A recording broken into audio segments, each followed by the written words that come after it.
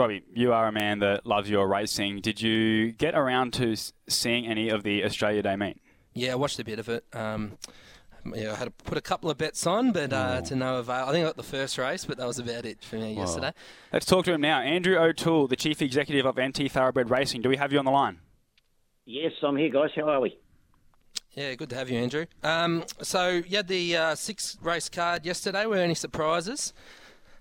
A couple of surprises, a couple of interesting results and some really, really good racing there yesterday, guys. The feature race was the 5th, the Wet Season Series final of 40,000 was up for grabs there.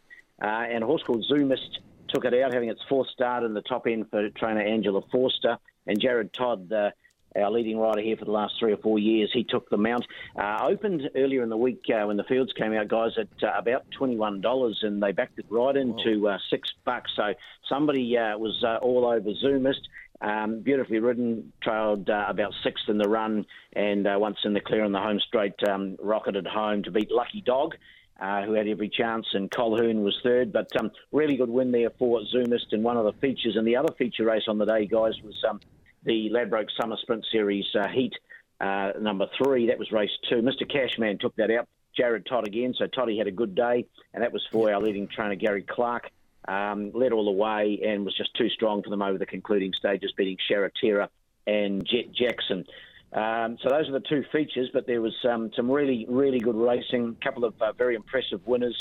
The likes of From the Never Never won the last. This horse hadn't raced for well over 12 months. It had quite a few issues, but Tommy Logan, a great piece of training to get this horse to win first up after such a long break, and his partner Sonia Wiseman was in the saddle there, and that combination also won the first race on the day by a bare pimple of a margin. It was very, very close. Malibu Edition taking it out from Constant Cause, and that gave Sonia and Tommy a double on the day. Yeah, From the Never Never, really good name that is. And yeah, I was on the Malibu Edition as well. Just got that photo, which is really good. What happened to our horse Beach Haven in the 5th? I put a little investment on it, but yeah, I couldn't. It didn't feature in the top 4, did it? No, it didn't. Talking to rider Paul Shires afterwards, he said first time the horse has really copped any kickback, any dirt in its face. It had won its only 2 starts in Darwin, but it had been on the outside and hadn't really copped that dirt being flowing back in it. So unfortunately, didn't finish as close as we'd like. But don't leave it out going forward. I think the horse has got a lot of ability, and if it's hopefully learned from that experience, and we'll get our money back down the track, guys. Yeah, no, that's fine. So next week we do have a race meet on the Saturday, 4th of Feb in Darwin. So everyone locally try to get down to that one. But we've got an Alice Springs card tomorrow. Is there anything? Only a 4-race card though, Andrew.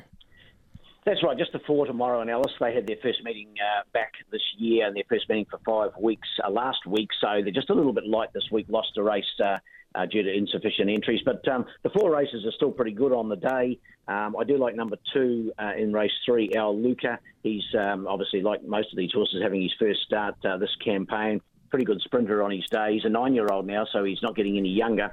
But the 1100 metres should suit, and the Kerry Petrick and Philip Crouch combination going really, really well at the present time. So race 3, number 2, our Luca for me, and Alice tomorrow.